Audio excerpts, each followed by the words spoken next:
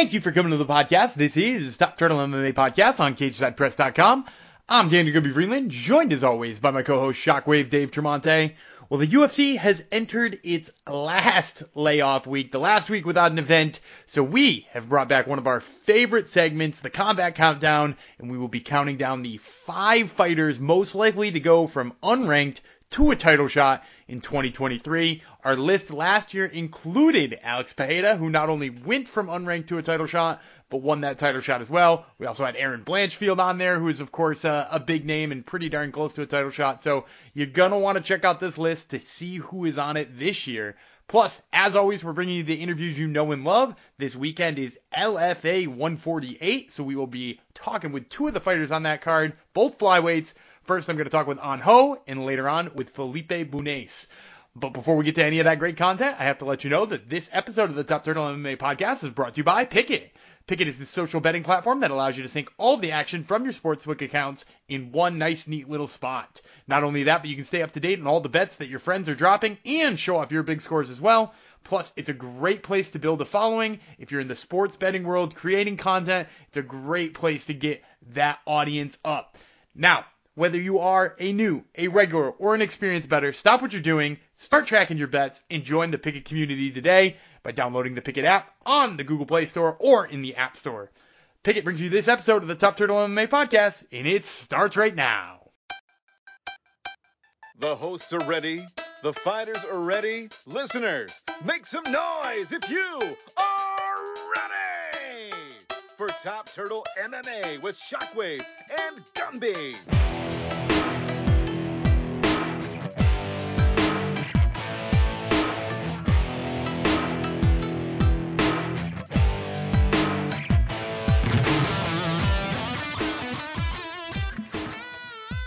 All right, and joining me today is An Ho, who fights Edwin De Los Santos at LFA 149. That fight is on January 6th. So, I wanted to start here. You are coming off of one of the most viral knockouts in LFA history, a highlight reel head kick of Matt Barrow. It literally took him off of his feet. Did you feel the love across media? Did you feel like you got a whole bunch of hype in just your second pro fight? Yeah, I really did. Felt like I got a lot of hype behind me now, just from that kick. But I'm always like a grounded person, you know, and I know that the people around me are getting me better, and those are the people who I love the most. I like that. Now, you work out at the MMA lab, if I'm not incorrect here. What people sort of do you surround yourself with at the MMA lab who help you with that mindset? Oh man, we have a group of elite fighters. A lot of people in the UFC like Kyler Phillips, Casey Kenny, Sean O'Malley, and Jared Cannonier, who's actually fighting this weekend. And every day, man, I have an opportunity to train with all those guys, and you know, we help each other get better. I love it. Now, you mentioned, or I mentioned rather, that you were getting a lot of hype in the media, saw a lot of those highlight reels of that knockout out. Were people also hitting you up on social media? Were you like flooded in the DMs? Oh yeah, it was like right the next day. It was so many messages, and I try my best to get back to everyone, and it took like literally 2-3 days just to get back to people. I like it. Now we're gonna talk a little bit about your upcoming fight, but before we do that, I want to talk a little bit about your amateur career because, you know, it says only 2-0 on your record, but you have a long amateur career background. In fact, you've been fighting since your 18th birthday, or right after it, rather. Did you always know that you wanted to fight? What got you in it so early? It was just something deep inside of my soul that I knew. Right when I found martial art, I just knew. I just knew it was for me, and I just kind of stuck with it, you know, and I just been training ever since. And what was the martial art that sort of kicked you off? Were you a Taekwondo kid as a child? Like, what got you into it, and maybe how old were you when it happened? So I found martial arts when I was 14. I couldn't speak English enough just to like make friends and stuff at school, so it was kind of hard for me. And I remember this one time I found a UFC gym right across from my school. And right after school, I would just go over there like every single day. I would be just over there until they closed, and I would take every class. And I actually started with MMA, but the thing I love most is striking. But I started with MMA overall. All right, so I have so many questions off of that answer. First of all, I gotta know, you only spent 4 years in the gym before you made your amateur debut. 4 years of martial arts training of any kind at all. Was there some other athletic background back there? I don't think so. Yeah, it was just something that I picked up really fast, and I felt like it was just for me. Like I don't know. I felt like I always felt guided, and it's like right when I found it, I just knew. That's awesome to hear, and that is insanely fast to start fighting. Now, I also want to ask too. You mentioned not speaking English and not really making friends in high school. When did you move to the United States, and when did you start picking up the language more often? So I moved here when I was 10 years old. I didn't know any English. I came over here with my mom, and it was just kind of like they just kind of threw me in school, like in 5th grade. I didn't speak any English starting like 5th grade. So that now I'm thinking back, like, holy shit, that's crazy. And yeah, I lived here for, what was the question again? Sorry. So I'm just how quickly you were picking it up then, because like you said, you were 14 and you were working out in gyms. Like, did that kind of help you develop the language? It was just me going to school, and I remember going in class. I have like a substitute teacher that would pull me out, and she'll teach me like words on like the flashcards, and I just kind of picked it up. Well, you've got to be a quick learner in order to make a debut just 4 years after MMA, and obviously 4 years after you moved to the country, you're training. So, props to you for being as quick learner as you are. Now, I do also want to ask, you stuck around the AMI ranks for kind of a long time, right? Like, you were having wild success. I'm looking at your record. You got plenty of tap outs and knockouts in there. What sort of made you stay as an AMI as long as you did? It was just the fact that I couldn't turn pro. I couldn't do. No, actually, it was the fact that I just wanted to have more experience. I was gonna say that the fact that I couldn't turn pro, but I was 18 at that time already. But I was mostly before the amateur MMA career, I was doing kickboxing as well, and I always knew I wanted to be a fighter. And right when I turned 18, that's when I started my amateur career. And a lot of the coaches at the gym just tell me, like, just take your time, like you're still young and you need more experience. And so I just did exactly what they told me. I like that. Now, you mentioned that you kind of took to the striking arts more than you took to the grappling arts, despite the fact that you started in MMA. But if you look back at that AMI record, that's not the case. I'm looking back at your AMI record. You got 3 rear naked chokes in there. You got some ground and pound finish in there. Like, is there a reason why you had so much grappling at the beginning, maybe, and now you're a little bit more strike heavy? It was just the fact that like people can't get past my striking, I feel like. And when they get past my striking, that's when I'll start going into the ground and people start seeing my ground game. But so far they haven't gone into the ground game yet. Well, and I'm glad we haven't, because we've seen 2 spectacular finishes since you turned pro. And I want to talk about that kind of hype, right? Because it's not just the head kick knockout that took Mac Barrow off of his feet, but we're talking about a spinning back fist finish before that. It's something that gets on Dana White's radar, right? Like, everybody knows Dana White loves the flashy knockout. Dana White loves the guy who goes out and finishes. And he's actually got a history of bringing guys into the Contender Series and things like that at, 3-0 or 4-0. Is that something you're thinking about this early in your career, or are you're thinking of a little bit longer of a road here?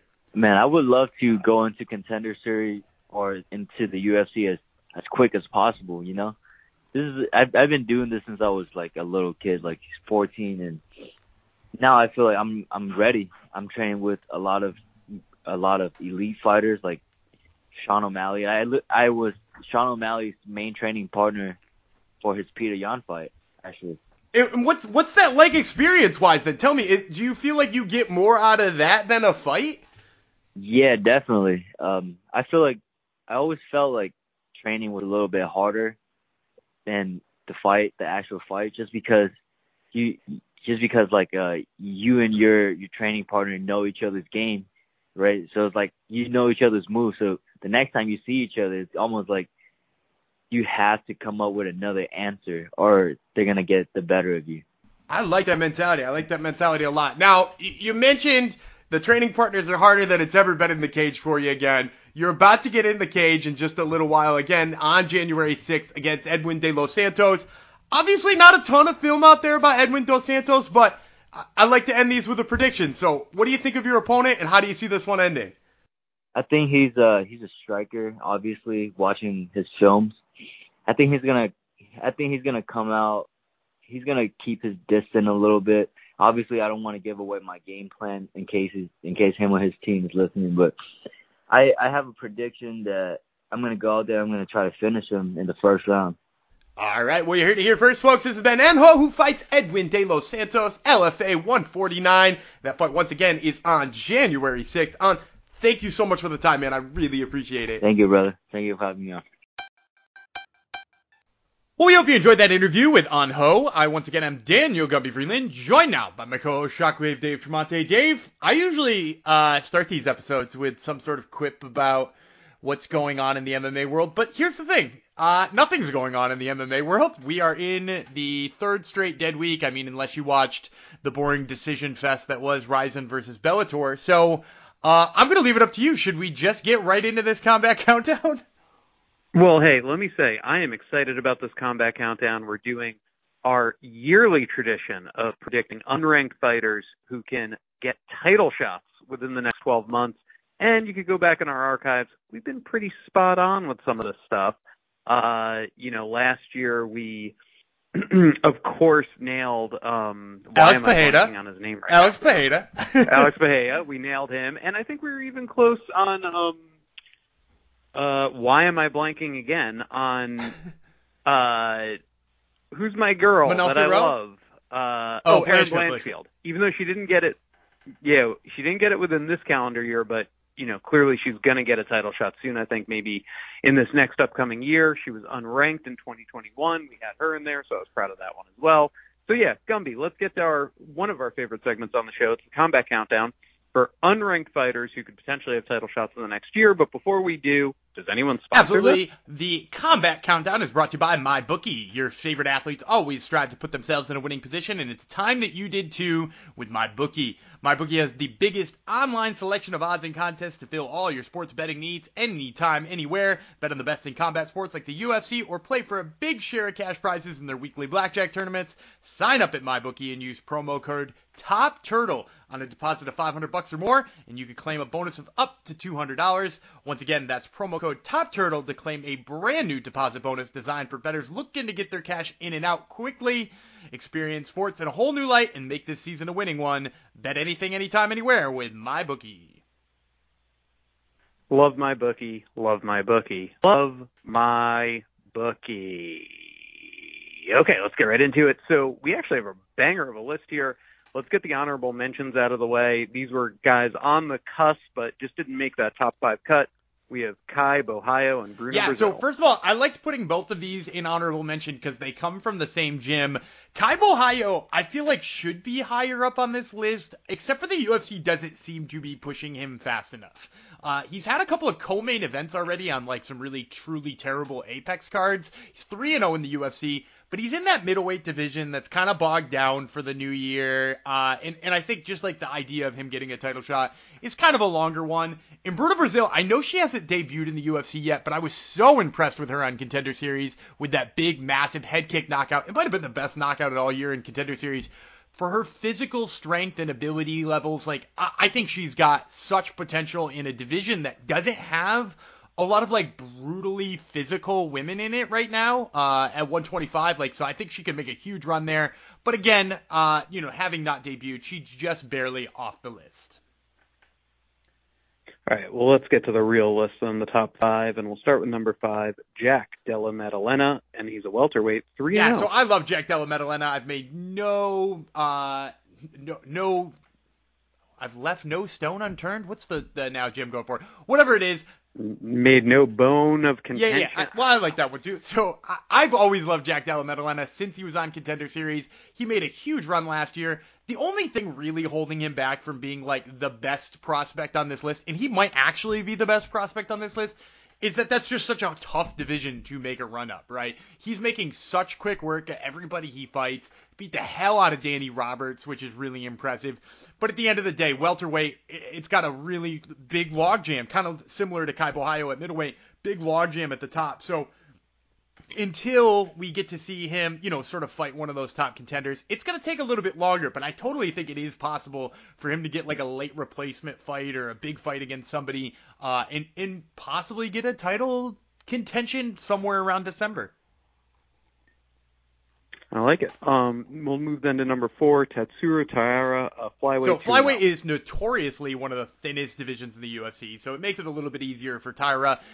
He's also really young, so there is a possibility that they don't move him up too quickly. But in his 2 fights in the UFC so far, he has shown that he's an absolute wizard on the ground. That armbar over CJ Vergara was just absolutely outstanding. I think he's got really big potential. I think there's a great chance that he possibly flies up this division way faster than people realize. And it's a division that needs a little turnover in the middle too. So given the right opportunity, wouldn't surprise me to see him fly up the division.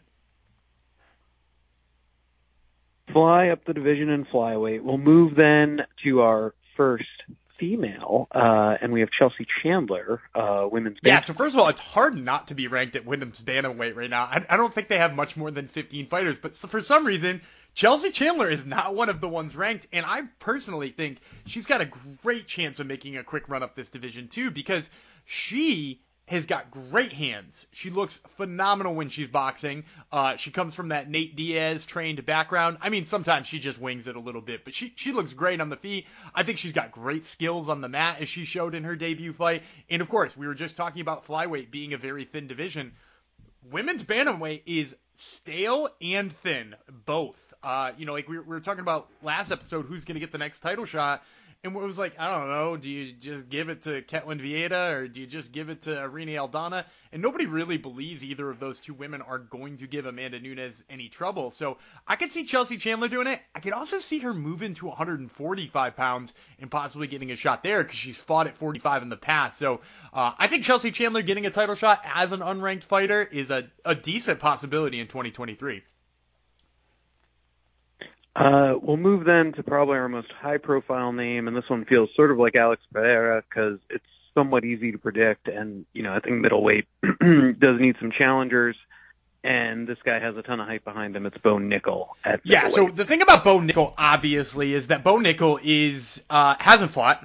He's only got 2 pro fights in his whole career. He's never fought in the UFC, so it seems wild to suggest that he could make a run all the way to the title, but it seemed kind of shocking that Alex Pereira would too. But at the end of the day, he's such a high profile.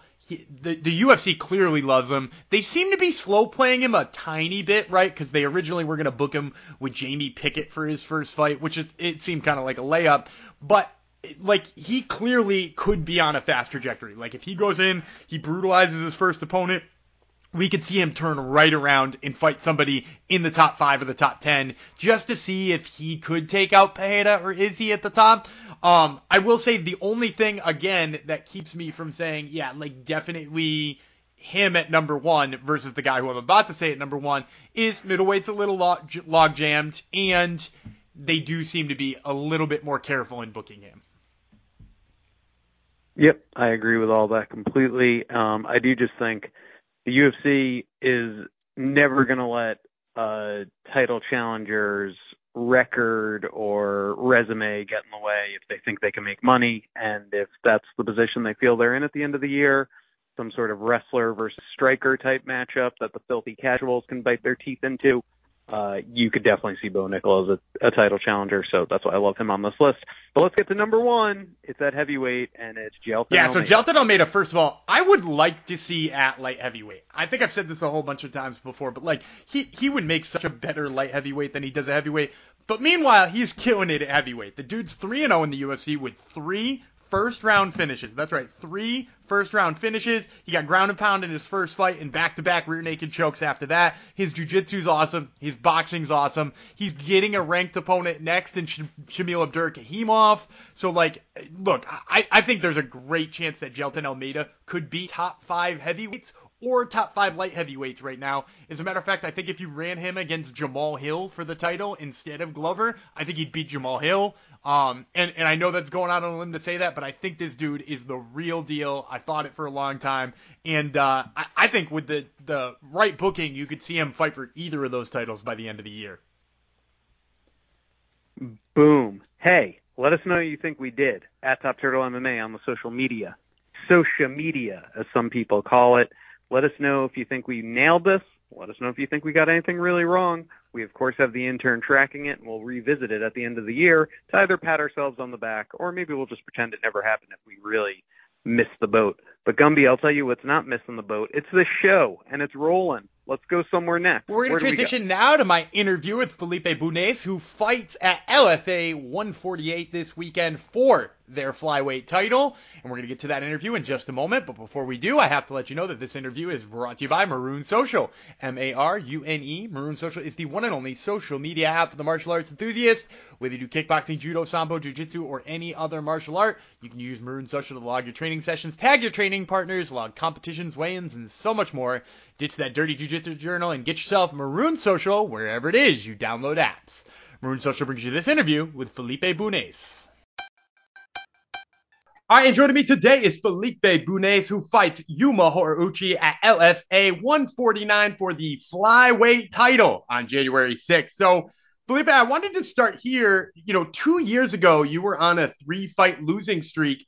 You really turned things around, and now we're in this great position. Was there something you changed to sort of help get you to this spot? Há poucos anos atrás você estava numa sequência de 3 derrotas, né, seguidas. E agora você vem de uma boa vitória no LFA e vai disputar o cinturão. Você mudou alguma coisa que fez você chegar nessa posição que você está agora? E seguido disso, eu venho com uma vitória em cima do Asuka aí. Acredito que eu tenho levado os 3 rounds, mas os árbitros deram dividido. E com certeza eu estou bem preparado para bater no Yuma. Cortou aqui o que você falou em relação às mudanças disso o quê? Eu cometi alguns erros no ACA, junto da equipe. Eu corrigi esses erros e fiz uma boa luta agora contra o Asuka Lavispa, e eu acredito que eu nocauteio e finalizo o Yuma. Yeah, I made some mistakes back when I was fighting on ACA, and together with the team, we've made some changes. And I had this fight, my last fight, I won all 3 rounds, although one of the judges was blind. And I'm ready. I feel I'm very well prepared, and I'm gonna knock Yuma out this time. Absolutely, and I wanted to talk about that last fight too with Huáscar Cruz because, it was a split decision win despite the fact that the judges seemed to have really messed it up. Did you think the title shot was coming next after that? Sobre a sua última luta, né? Dos juízes realmente pareceu não estava assistindo. Foi uma boa luta. Você esperava que iria lutar pelo cinturão logo em seguida, depois dela? Não, eu sei que o LFA não dá disputa de título assim de imediato. Eu tenho 2 lutas na organização, uma derrota e uma vitória, mas acabou que o ex-campeão Mota Tizil assinou com ele e não tinha outro cara para lutar contra o Will. Então, de certa forma, caiu de paraquedas aí essa antecipação pelo título. No, I didn't expect to fight for the title right away because LFA is a very serious organization and they don't just hand title shots. But due to my last win on the event, and although I'm 1-1, there were circumstances in my first loss, and Yuma got in the position to get the title shot, but the champion signed with the UFC, so even though I just 1-1, I was the next guy in line. I was 1 fight away to the title, and it made sense for the promotion to put this fight. Yeah, I agree entirely. And you mentioned, Carlos Mota being called up to the UFC. Actually, the last 7 LFA flyweight champions have actually gotten to the call to the UFC. We've got a couple who are in the top 15, one of them who's won a title. Do you sort of assume with a victory that you're the next one? You're going to be signed to the UFC or something like Contender Series with a win? Campeões do UFC chegaram a. Ou campeões da LFA chegaram ao UFC, né? E alguns chegaram no top 10, outros chegaram a disputar título. Você acha que ganhando esse cinturão você está aí a um passo do UFC, ou pelo menos o Contender Series, você acha que é o que pode ser que vem em seguida para você? Sim, eu acho que eu tenho experiência suficiente para estar no UFC entre os top 5. Eu acredito que após o título do LFA, eu assine com o UFC e no mais tardar, final de 2013, eu tô ali no top 10, top 5, com certeza, do UFC. Yeah, for sure. I feel that skill-wise, I'm right up there with the top 5 fighters in the weight class in the UFC. And I hope that winning this title, the UFC is what's next. And you can be sure that signing with the UFC by the end of the year, you'll see me in the top 10 in the rankings. Well, we're certainly looking forward to that. Now, I wanted to ask too, being that the title does mean a lot, but also a lot of those guys got into the UFC with spectacular finishes, with like big knockouts or huge submissions or dominant performances. Do you feel extra pressure to have to get Yuma Horiguchi out of there with a quick finish to get that contract next? Eu sei que vencer e o título é o que significa mais, mas muitos desses caras chegaram no UFC por performances empolgantes, né, grandes nocautes, finalizações.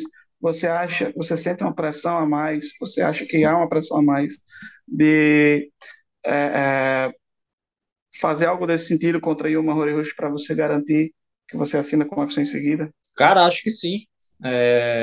Eu tô treinando bastante para nocautear o Yuma, mas nós sabemos que a falha dele é no jiu-jitsu, que é o meu forte, e eu tenho certeza que essa luta não passa para as mãos dos árbitros, ou eu nocauteio ele ou eu vou finalizar.